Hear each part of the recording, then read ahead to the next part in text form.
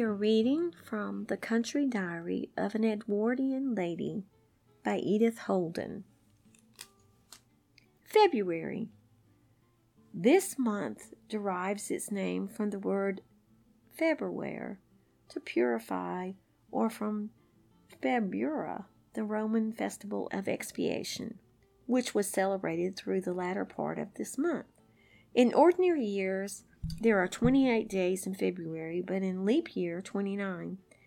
Feast days include February 2nd, Candlemas Day, February 14th, St. Valentine, February 24th, St. Matthias.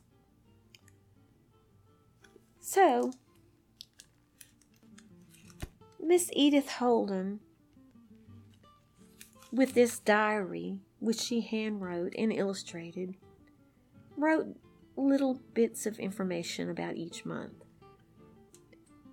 In February, she wrote, "1 month has passed, another has begun, since merry bells rang out the dying year, and buds of rarest green begin to appear, and if impatient for a warmer sun. And though the distant hills are bleak and dun, the virgin snowdrop, like a lambent fire, pierces the cold earth with its green streaked spire, and in dark woods the wandering little one may find a primrose." February the 1st, 1842. Hartley Coleridge. And each day she wrote different things that she saw or she thought was important for this month. February 1. Dull day with slight drizzle of rain in the morning, but bright and mild in the afternoon. February the 2nd. Candlemas Day, wild and stormy. February 3rd. It says in today's chronicle that at Dover, a blackbird's nest with 2 eggs has been found. At Edenbridge, a hedge sparrow's with 4 eggs, and at Elmstead, a robin with 5 eggs.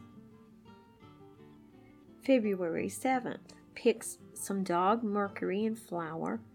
This is the first to blossom off all the wild herbaceous plants, daisies and groundsel excepted. February the 8th.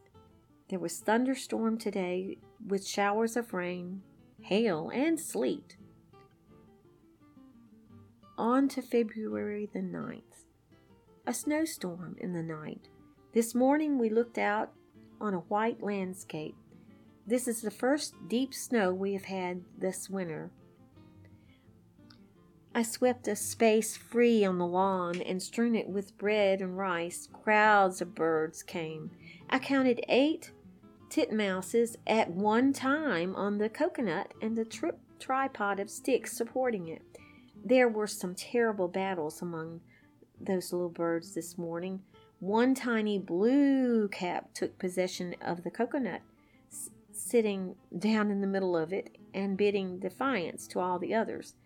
It was very funny to see him squatting in the shell, sparring and hissing at the great titmouse, who came at him with open wings and beak. There was a partial eclipse of the moon visible this morning at 5:57 a.m. At 8 o'clock in the evening, there was a beautiful rainbow-colored halo round the moon, unusually bright and distinct. Wow. February 10th. Rain and wind from the southwest. A rapid thaw. And on the 12th, I visited the Violet Wood again today. The lords and ladies are quite up above the ground now, and the violet roots are sending up little green trumpets of new leaves.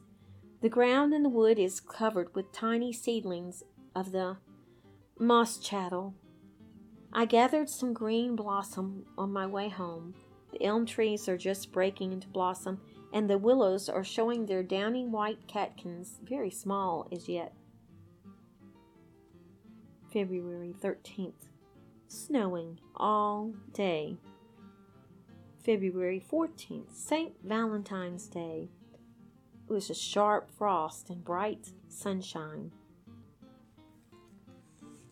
And she illustrated the willow catkins and the dog's Mercury. Beautiful illustrations. On February the 15th, walking home from Solihull this afternoon, I noticed a number of gnats dancing in the bright sunshine, and I saw 2 little shrew mice in different places on the bank, who darted quickly into their holes directly when they saw me. The 16th, heard the lark singing for the first time this year. February 24th, cycled a packwood through Solihull and Bentley Heath. I passed a tookery on the way. The rooks were all very busy building up their old nest, and a great deal of chatter they made over it. I saw a little robin gathering materials for its nest at one place on the bank, and further on, a thrush with a beak full of long straws. Everywhere the branches of the willow bushes were tipped with downy white balls, and the alder catkins were showing very red. In the garden of Packwood Hall, adjoining the churchyard, the borders were full of large clumps of single snowdrops. I brought away a great bunch.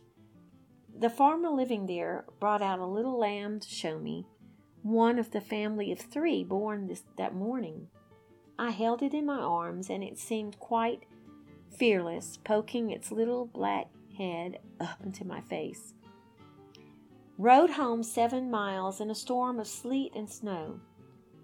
The 27th, Shrove Tuesday. And the 28th of February was Ash Wednesday. We have had more winter weather this February than any other month this winter. Now, this simple poem at the end, which she wrote after she illustrated, and is alongside her illustrations of catkins of aspen, purple willow, goat willow or round-leaved sallow, alder. But anyway, she wrote, "Now the north wind ceases, the warm southwest awakes, the heavens are out in fleeces, and earth's green banner shakes." George Meredith.